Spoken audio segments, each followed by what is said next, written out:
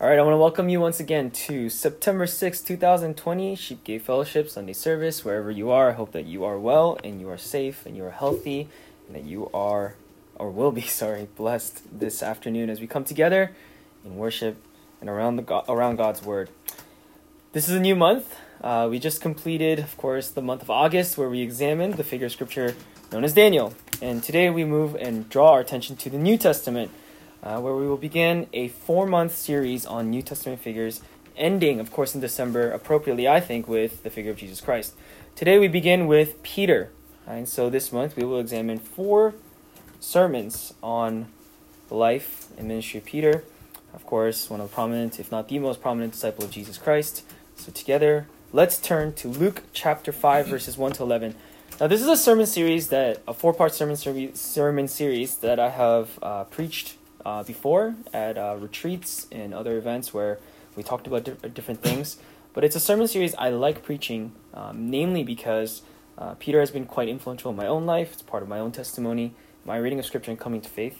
But secondly, because I think there's so much to draw from comparatively as well as relatability to the life of Peter and the call of Peter. And today we're going to begin with that exactly, which is the call of Peter as a disciple of Christ. What is muddy in sort of our historicity in the Christian church and the faith is we don't know when the disciples of Christ came to faith. We don't know their conversion moments, so to speak. And that's not important. I think that's given way too much emphasis in the church. It's not a bad thing, but it's given maybe too much emphasis than it needs. And so as we look at these 4 sermons, try to draw away from, things in our faith, in our walk, in our discussions that are sort of commonplace, and let's focus on what Scripture is teaching us in regard to Peter. And I think there's a lot of parallel in our own life that we can draw from that will help us to understand some components of our own faith and our journey with Christ. And what I hope and pray is that it will lead you into not living a life like Peter, but living a life in pursuit of the same thing that Peter pursued. I think that's more important, right? We don't want to be the figures of Scripture other than Jesus. We don't want to be the figures of Scripture. We want to be only relatable in the sense that we're pursuing the same thing, right? So let's draw our attention to Luke chapter 5, verses 1 to 11. Luke 5, 1 to 11. There are variations of this story, of course, narrative found in the other Gospels, but I find this one to be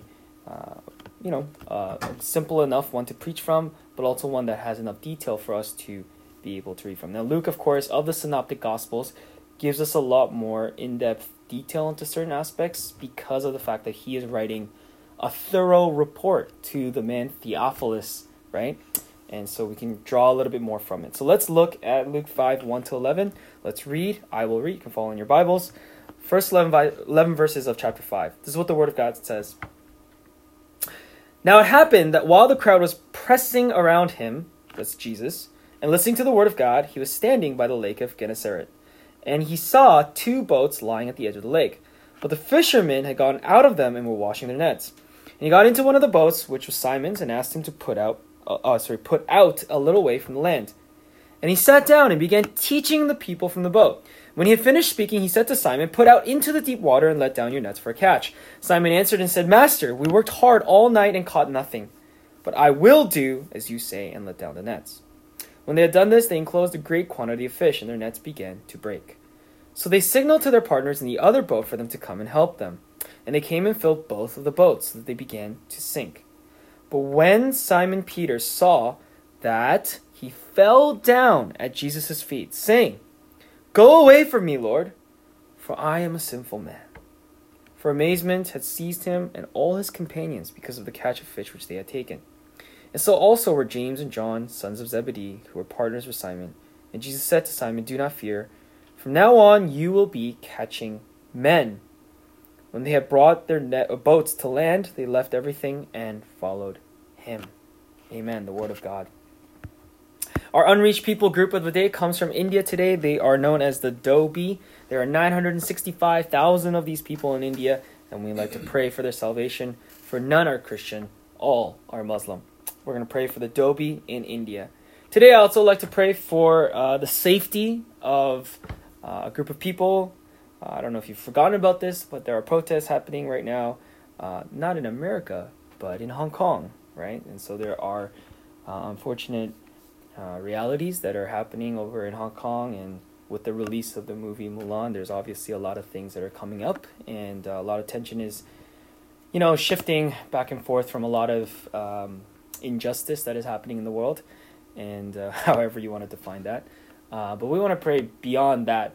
For our advocacy as the church is primarily, and has always been, the safety of people and for the salvation of souls. And so that's what we pray for. We're going to pray for the Church of Hong Kong. We're going to pray for the salvation and the preaching of the gospel of the people of Hong Kong.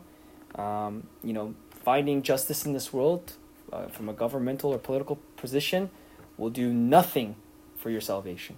What will help you in the end is ultimately only found in the gospel of Christ. So that's what we'd like to pray for today as we begin.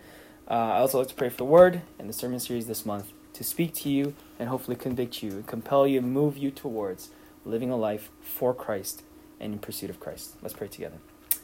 God, we thank you so much. As we begin a new month and we begin a new sermon series on the life of Peter, the ministry of Peter, as influenced and convicted by Christ, we pray, O Lord, that those same convictions would be upon our own heart, that our following of you, Lord Father, would come at the cost of everything.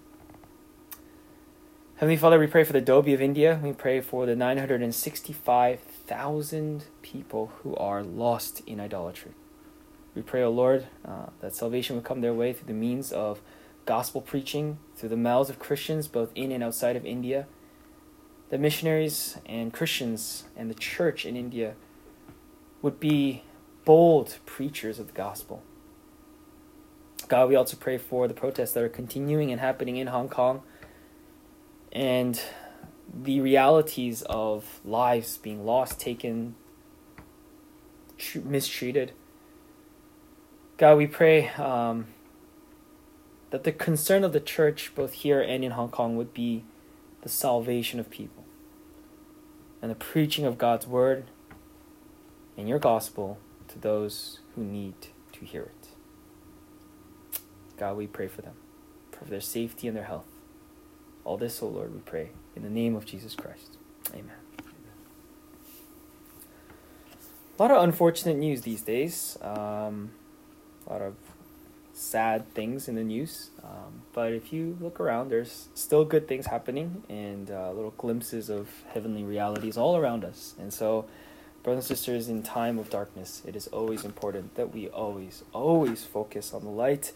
John 1 teaches us this. 2 Samuel 22:29. You, O Lord, are my lamp. Let's always remember that. There's a movie I really like. It's a movie trilogy. It's called The Matrix. It's weird. It's very unchristian, if anything. They draw a lot of Christian terminology, the ship is called Nebuchadnezzar, the city that is to come is called Zion, and all these things. But anyways, the premise of the movie is highly non-Christian. But the reason I like this movie is because it thinks outside the box.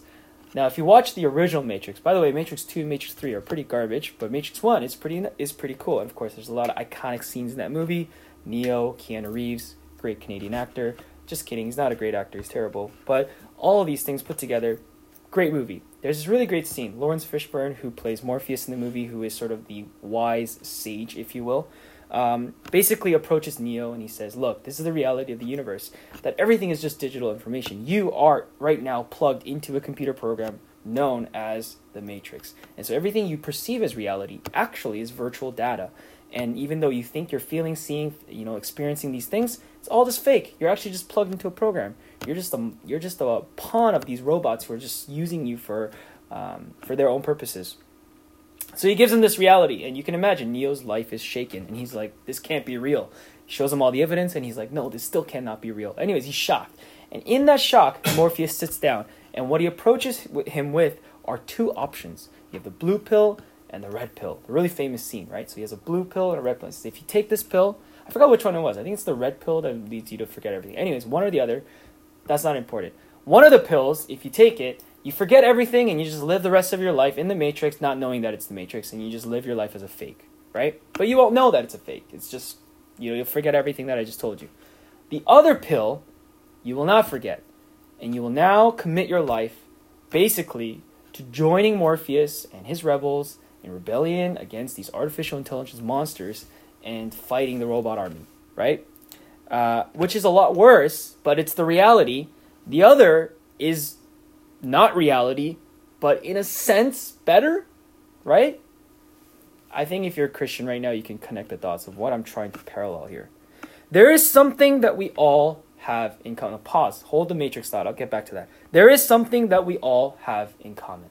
When I say all, I mean every member of the human race. I don't need to know you personally to know something true about you. Now, if I do know you personally, I certainly know this is true about you. We are all sinners. Every single one of us. Now, we might be different degrees of sinners, but we're all sinners. We're all imperfect, at least morally and ethically. We've done something wrong. How do I know this, you might ask? You don't know me, Max. Well, I don't need the Bible to tell me. I don't need anything to tell me. For me to know that this is true about you and I. Why? I know that you would never, ever, ever in your life be willing to expose every thought, every word, and every deed that you've ever committed or said or thought right in front of us. If we could project everything you've done, everything you've thought, and everything you've said onto a screen, would you confidently show that to the world? I don't think so. If you are, you have some whack, weird standard of morality. Maybe you are willing to show that. Doesn't mean that we're going to come to the conclusion that you are morally perfect. At some point in our lives, we have all sinned before God. I've been trying to project that idea and give you that sense throughout the Old Testament readings, right? Especially in the prophecies, or the prophets, sorry. We are all sinners, guilty of sin, treason against God. Augustine, one of the great thinking fathers of our Christian faith, he fathered this doctrine, the doctrine of original sin. And he wrote, and he writes on original sin like this: in the beginning, man's nature was created without any fault and without any sin. However, human nature, in which we are all born from Adam until now, requires a physician because it is not healthy.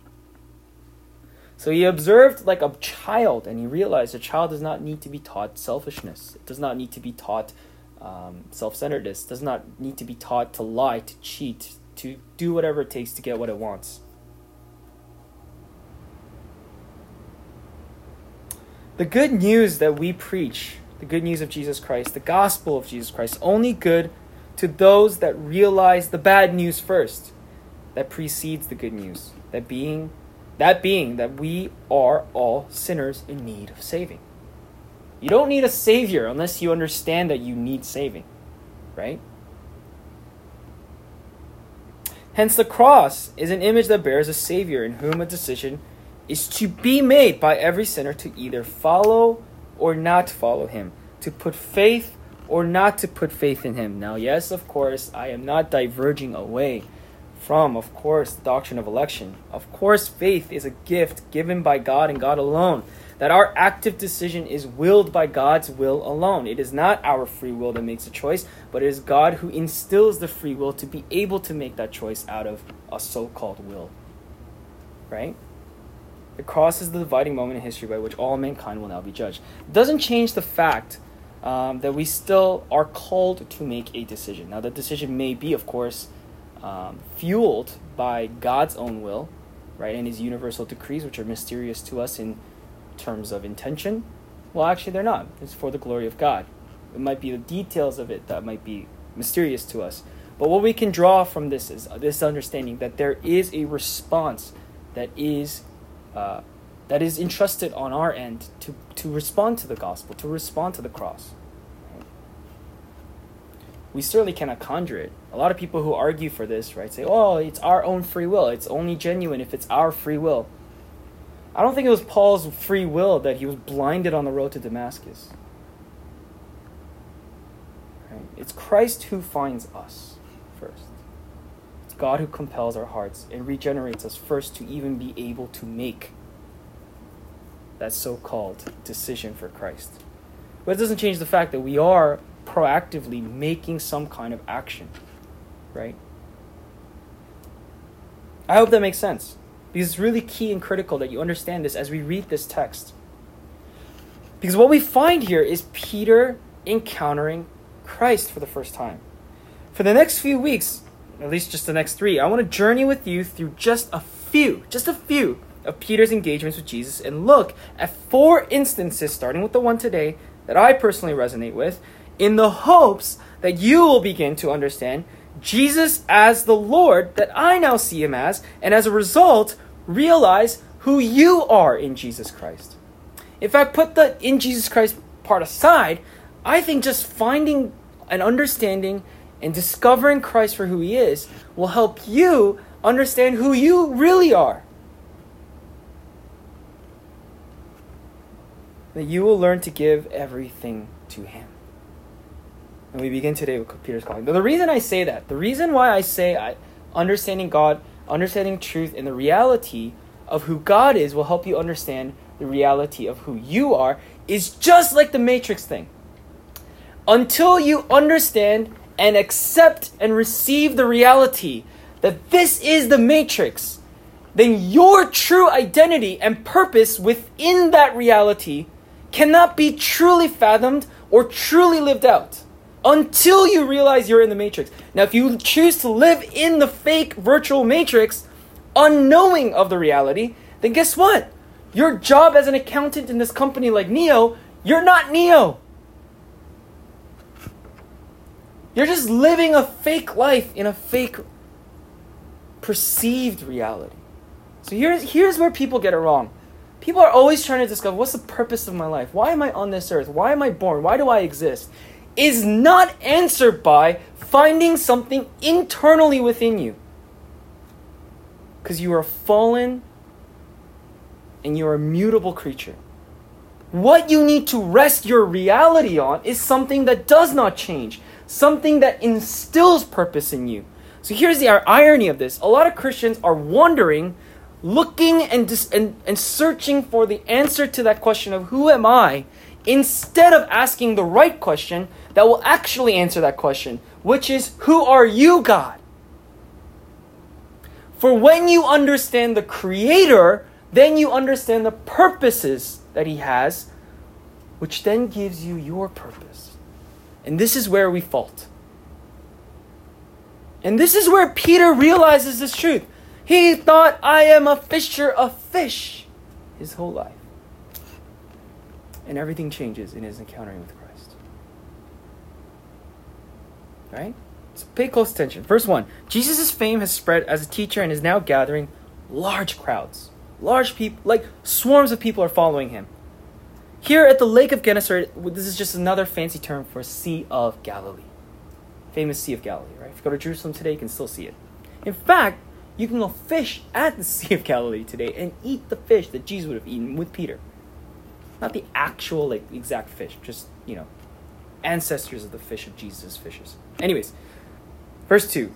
There were 2 boats out in the sea, but the day's work had finished. That's clear. The author wants us to know this. The day's work is done. Okay? The canvas is now set. The canvas is now set for Jesus to demonstrate his authority and to make his formal invitation to Peter and his brothers. So he gives us all this setting information to set up the story, the narrative.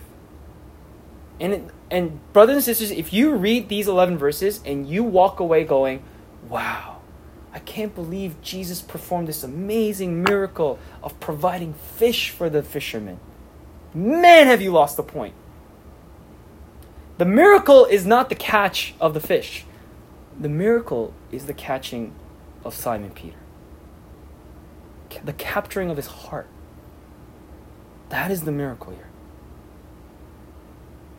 What about God catching hundreds of fish surprises you? You must have a very low understanding of who Jesus is, if that is the case. Verse 3, Jesus chooses Simon's boat of the 2, and he teaches from inside the boat right off the coast. Now, there's a couple of reasons he would have done this. First of all, there's a large crowd. to get your voice projecting to this large crowd, you need to be in an area where your voice will echo and chamber. The surrounding mountains of that region in Galilee, if you go there today, you'll see the high cliffs, will provide that setting. Also, being on a boat, you're more visible. Your voice will carry through the waves because winds obviously travel over water. So your voice will just carry better. It just projects better, right? So there's a sort of audible and decibel physics reason for this. But beyond that, I think there is again, just setting the narrative. Jesus is the one here initiating every proactive decision, culminating in the calling of Peter. Okay? Simon must have felt extremely privileged. Right? Here's this prominent teacher who is coming to teach on his boat. He has been selected, even though he did not know much about Jesus at this point. He must have been keen to listen to what Jesus had to say, considering these large crowds that are following him. There was a great respect at the time for wise teachers, called rabbis, during Jesus' time, due to Israel's circumstance and relationship with God at the time. I won't go into detail into that, but what we know from our study of the Old Testament, there's exile, God has gone silent, hundreds of years has passed since God has spoken, and in that time frame, a system has developed in Judaism where teachers are now relied upon for the teaching of God's word. They've resorted to legalism. The reason because they feel like they're in exile as punishment, which they're correct about, but the only way out of that exile is by legalistically following God's laws. The reason we're out of this is because we didn't do 613 Old Testament laws. That's one of the reasons, but beyond that, they just didn't understand the purpose of the laws either. So they totally misconstrue this. They go the total extreme route. Their intentions may have been good in the beginning, but they go the extreme to this, and they end up developing a Pharisaic legalistic system.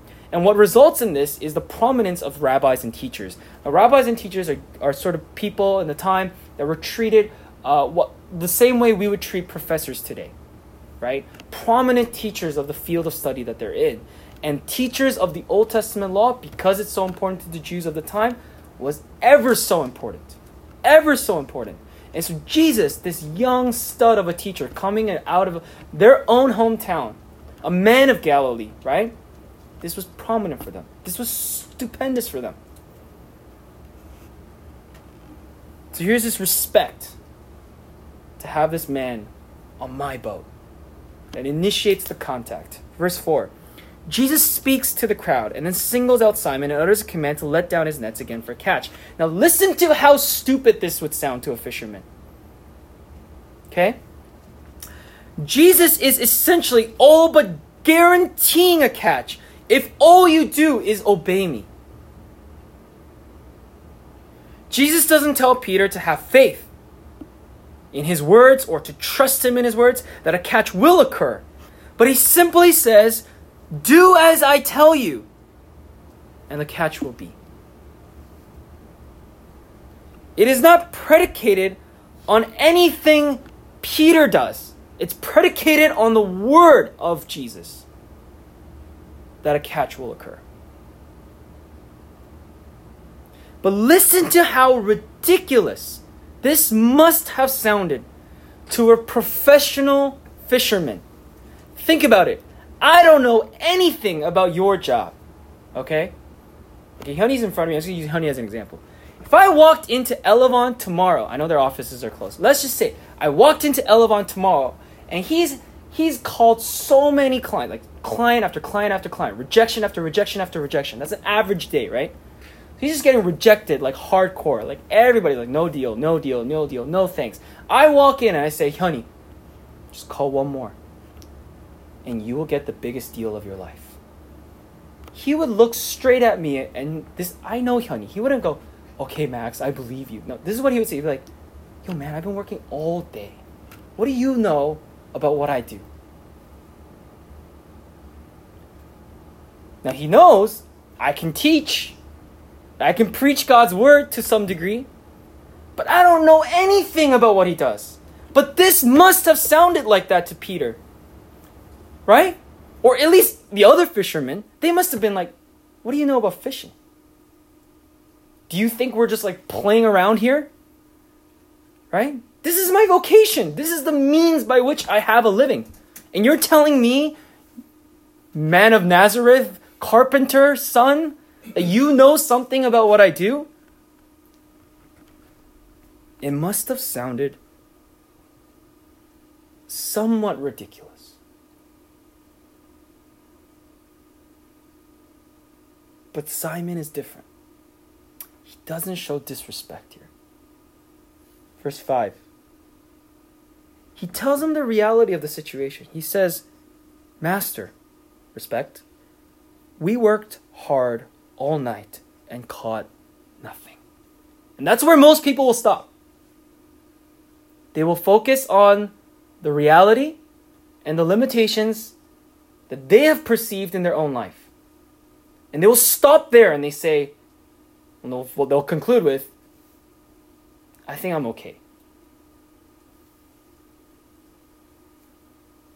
But, he says, I will do as you say and let down the nets. Brothers and sisters, this is extraordinary. I don't know if Peter's a believer at this point, but here's the difference between Peter's response and our response. Our response is, Master, we worked hard all night and caught nothing. How can you possibly help me? What will listening to you do for me? And this is how we live out our life. Almost every day. Because we limit our faith to what we perceive. I'm not saying you will catch an abundance of fish. But what I'm saying is, you either live your life in obedience to your own perceived limitations or to the Word of God. Whether they make sense to you or not. And many times, at least in my reading of the Bible, it doesn't make sense. A lot of times the faithful thing to do is the nonsensical thing to do. That's why it's so hard to do. But he tells them the reality of the situation. And instead of demonstrating that disrespect, Peter demonstrates rather that he is acting in faith regardless of the reality. At Jesus' word, Simon says that he will obey at your word. The Greek word for master here is epistata, which is unique to Luke's gospel. Doesn't appear in any of the others. And holds the definition of commander, leader, or boss. It's a military term in a sense. Peter was willing to take orders from Jesus at his word. Many times our obedience of Jesus is predicated on condition, right? We come up with a number of excuses to not do something. Mind you, Peter could have easily said many excuses here, but he didn't. I'm reminded just months ago when we studied Moses. Remember the burning bush? Go, free my people. Excuse to excuse to excuse. Following Jesus in obedience is not to ignore reality, but to look beyond it. Realizing that no reality is impossible to the Lord of the universe, who cannot possibly be confined to the limitations of our own perception of the reality that he created. Not only did he create you and the mind you perceive reality with, he created reality itself. If God only acted, let me ask you this question. If God only acted within the realms of human possibility and perception and fathoming, then how is he greater than us? See, if God only worked within those parameters of sensical perception of our minds, then you know what we would complain about then as a sinner? We'd be like, you're nothing more than me. Why should I worship you? And then God works beyond the limitations, and then you go, well, that doesn't make sense to me. You see how we work? Our minds are so infidel. Like, they're so elementary.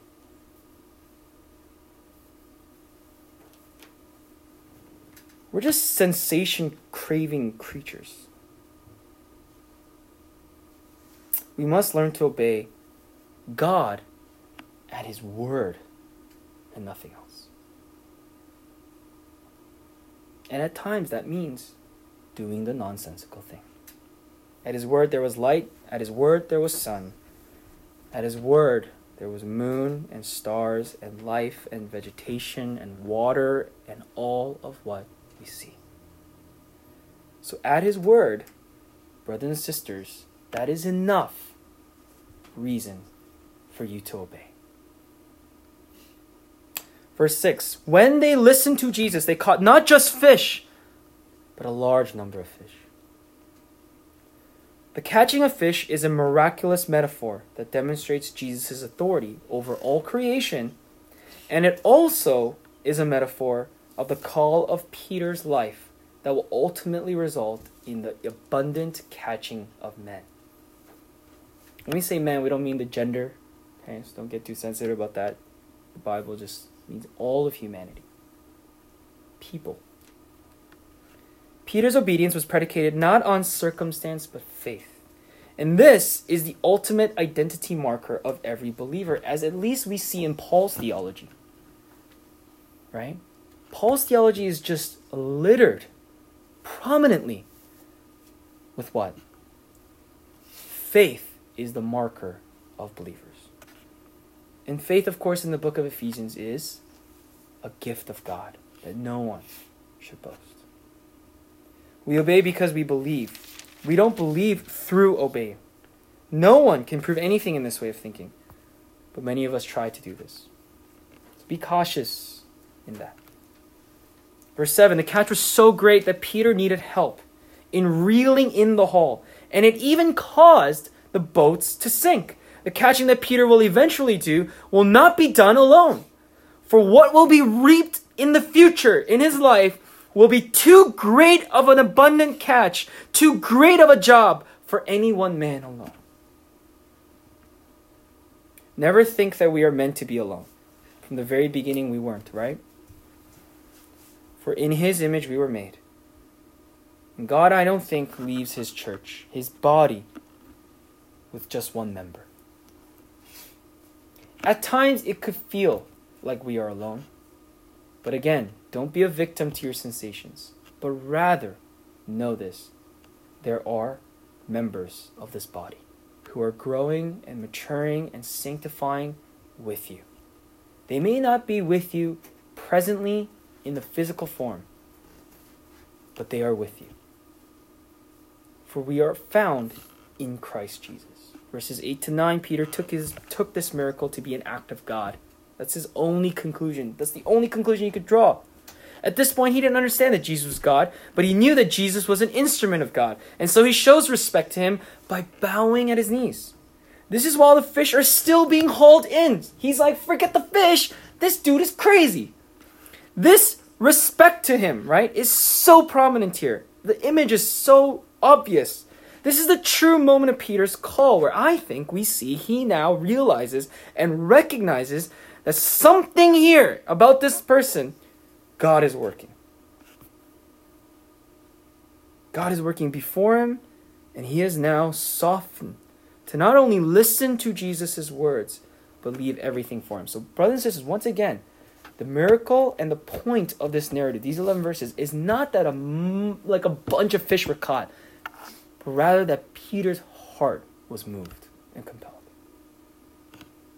And his life was changed. Right? That's the more important thing here. Peter's response that he is a sinner is reminiscent of the Old Testament prophets that we've already read. Remember Isaiah 6?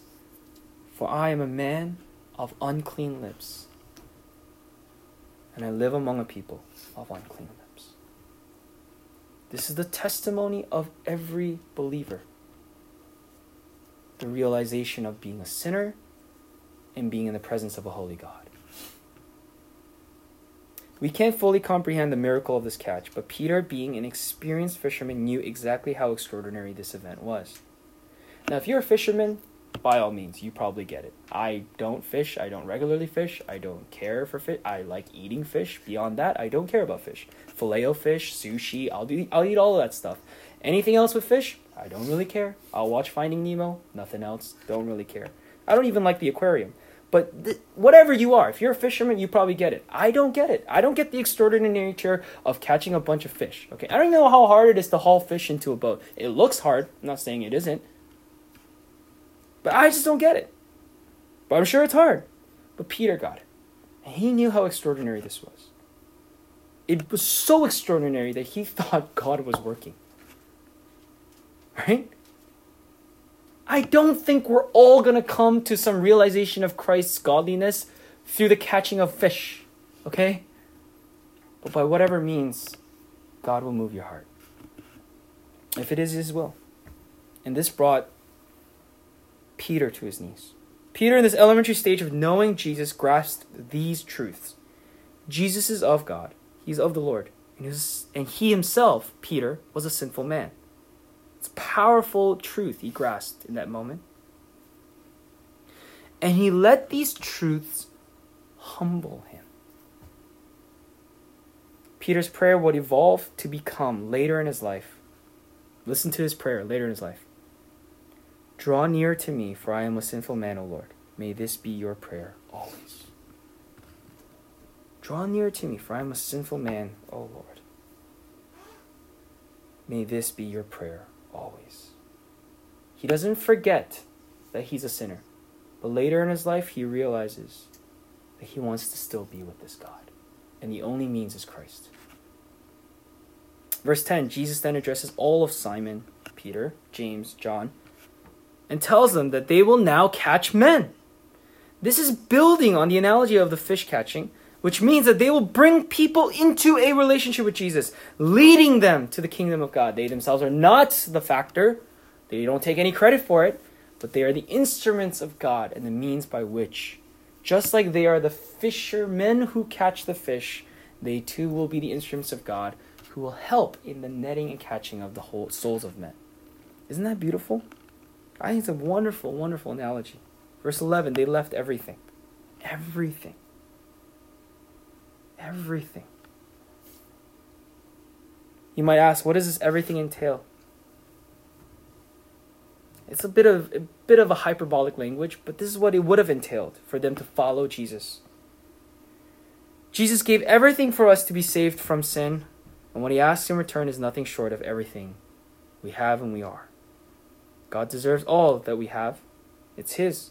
And to think that we can hold on to certain things and let go of other things while still following Jesus is ludicrous. God wants all of you. He wants all of your attention. He wants all of your worship. He wants all of your relationship. He wants all of you, always, because that is what is best for you.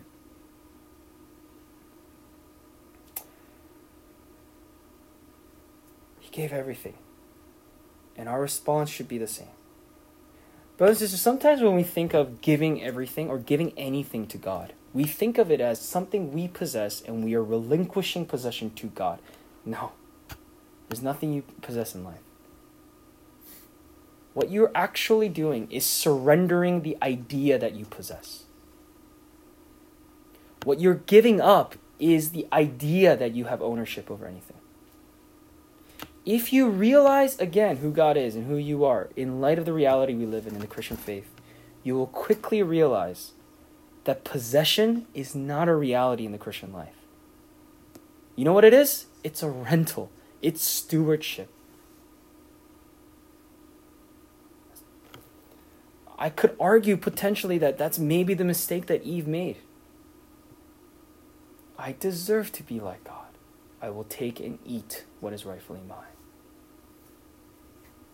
We don't possess anything. So when we say give up everything to follow Jesus, it's not a literal giving up of, okay, you have this now, God. It's not that. It's surrendering the idea of possession and saying, oh Lord, for all I am and all I have is already yours. May your will be done. There was a tradition in the rabbinic teaching of the times and following of rabbis of this time, which was considered the greatest of honors. So think of it this way, like if your professor came to you and said, follow me, and you said, you would probably say, no thanks, right? Dr. Peterson comes to you and says, follow me. No thanks. Dr. Johnson comes to you. Hey, why don't you follow me for 3 years and live with me? No thanks, right? But at that time, following a rabbi, being called by a rabbi as a disciple of someone like this was the highest and greatest of honors in the Jewish tradition. These men were failures academically. These are probation kids.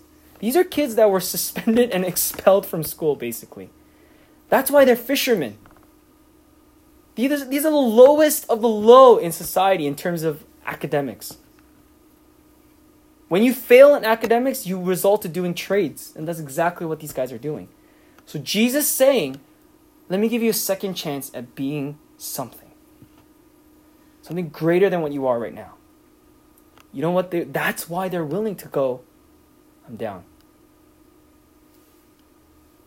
It's not too unlike, at least for me, if Elon Musk were to come to me and say, look, I'm not an engineer, I don't know squat about coding or whatever, but if Elon Musk walked through the store, came to me right now and said, Max, stop this stream, drop everything, follow me. I'd be like, hang on. Lord's Prayer, everyone. I'm gone. Seriously. I love you all. But if Elon Musk walks through that door, Elon Musk, if you're watching this, walk through that door. If he walked through that door and he said, Max, drop everything, follow me, I'd be like, down. He's not going to go, you got any plans today? I'd be like, no, I gotta eat dinner, I gotta eat lunch with my church, and then I'll follow you. No, I'd be like, stream's done. Pack your bags, let's get out of here. You know why? Because there's an understanding of that. Of that kind of honor, that kind of opportunity. And that's what's happening right here. I'm not saying that's right. I wouldn't do that. I wouldn't actually follow Elon over years. But what I'm saying is, that's the mentality that these people had. The prominence of rabbis of this time was so extraordinarily high that it is like that of being called by the elite of society. And when they're called, that's why Peter is able to say, yes. But they also hit the jackpot because the rabbi that they followed was Jesus, right? Jesus is offering something to these fishermen that in any other circumstance or situation they would have absolutely no access to. So I want to highlight a few things as we conclude for today. Some key points that this text, I think, really reveals to me. Just a couple things, okay? Number one, Jesus is the one who starts our life as a Christian and completes our life as a Christian.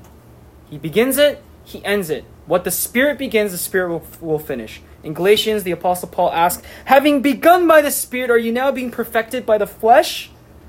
What God begins in you, he will complete. Jesus called Peter, and he will make him a fisher of men. You don't make yourself a fisher of men. Jesus calls you, he will make you a fisher of men. Number two, we are not called into the life of a believer on our own. We are not alone. God has and desires a community for you. We are meant to exist and grow in community with fellow believers. This is the church. This is exactly why there's such an emphasis right now on these lockdown parameters and why so many churches and communities that have a longing to gather. Brothers and sisters, I've been very, I've been an advocate of this, right? I want church to gather. And the reason is there's a theological reason for this. That's the purpose of the body of Christ. Or one of the functions of the body of Christ. Number three, we must realize who Jesus is in order to realize who we are. I began with that idea.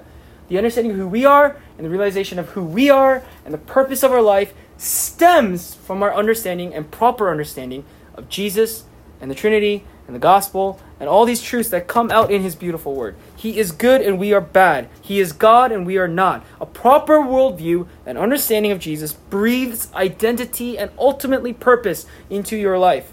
Otherwise, you will self-create identity. You will self-create purpose. You will self-create these things through sensation. And number four, to follow Jesus means to let everything of this world go. Okay, that's a really cliched way of basically saying this truth. The world is inferior to Christ in every way. And that is a reality you must understand. The apostle states in Galatians, far be it from me to boast except in the cross, by which the world has been crucified to me, and I to the world. 3 questions for you to ponder and explore as we conclude and end off. 3 questions for you this week. Just think about these. Number 1, what did Peter give up to follow Jesus? The text is initially implying the leaving of the miraculous catch of the fish, but Peter had, implying the leaving of the miraculous catch of fish, but Peter had family, friends, job, comfort, familiarity. He left it all to be thrust into 3 years of discomfort, strangers, unfamiliarity, and a whole lot of suffering with minimal security. Why? He saw in Jesus a greater purpose in life and a good enough reason to give up those things. He certainly did not foresee what was to come, nor did he know Jesus to the fullest, but he responded to that affectionate call of Christ, to the effectual call of Christ to become a fisher of men. There was a great risk involved, but Peter was compelled by Jesus' words. One of my favorite authors is C.S. Lewis, and he writes, and one of these writes, and a lot of his writings have changed my life. One of my favorite quotes from Lewis is this: Christianity, if false, is of no importance, and if true, of infinite importance. The only thing it cannot be is moderately important. The conclusion that Peter drew was that following Jesus was worth giving up everything. Everything. Question number 2, what is the cost of following Jesus for us? We are all content with giving as little as possible to gain as much as we can. That's how economics works in life. We are like that of the young rich ruler of Matthew chapter 9. We want grace to be on sale like our favorite products, and we treat God's mercy like a transaction. No, the cost of following Jesus is nothing short of everything. Like Peter, we must assess the things we have in life, the things we love, and we count the cost. Is life worth living and dying for those things, or is it better served living and dying for the Son of God? See, don't answer the question, what do I want to live for? You know why? Because you're going to die. So here's the real question you should be asking. What am I willing to die for? That will instill a greater purpose in your life. If what you're living for is not something you're willing to die for, then stop doing it. Stop living for that. Live for the thing you're willing to die for. That's more important. We're asking the wrong question. Finally, what happens when we follow Jesus? There are a few promises that are indirectly, or maybe directly, implied to us here by the author Luke. Number 1, verse 10, Peter will catch many men. You will. I love that quote that people have always used to draw us to missions, right? The harvest is plenty, but the workers are few. And they're always like, workers are few, workers are few. But you know what I really want them to emphasize also? The harvest is plenty. Right? See, we always think like, oh, we need workers because that's the only way the harvest is going to come. No, the harvest is plenty. God did it. There's no shortage of a harvest. It's not, Peter, help me catch men because I don't know if we're going to catch men. No, it's Peter, you will catch men. And you doubt sovereignty. I don't understand anyone who reads the Bible and doesn't discover sovereignty. Number 2, Peter will do this catching along with others. It's implied. It's not to be done alone. And finally, all of this happens only as a result of following Jesus. So what happens when we follow Jesus? A lot of great promises are fulfilled and realized in our life. This is the call that Peter was given and the call he entered into on the day that he left everything to follow Jesus. So we too must do the same. So we're called into the same calling. I have come to understand the Christian life and the life as a disciple to be this. It's a walk. It's a progress towards God. Being like Him and understanding Him and loving Him more and more. Being like Him, so being transformed into the likeness of God. Knowing Him more and more. I literally mean knowing Him, like intellectually. And loving Him more as a result. Just those 3 things, the progression of those 3 things in our life. Where are you on that walk? And are you truly willing to walk this path? Because Jesus says it's narrow and it's hard. Like the choice that Neo is left with, 2 pills in the Matrix. There are only 2 paths. There are only 2 paths. You either live a lie, but it's easy. or you live the truth, and it's really hard. If Neo chooses to just live in the Matrix, that's a really short movie.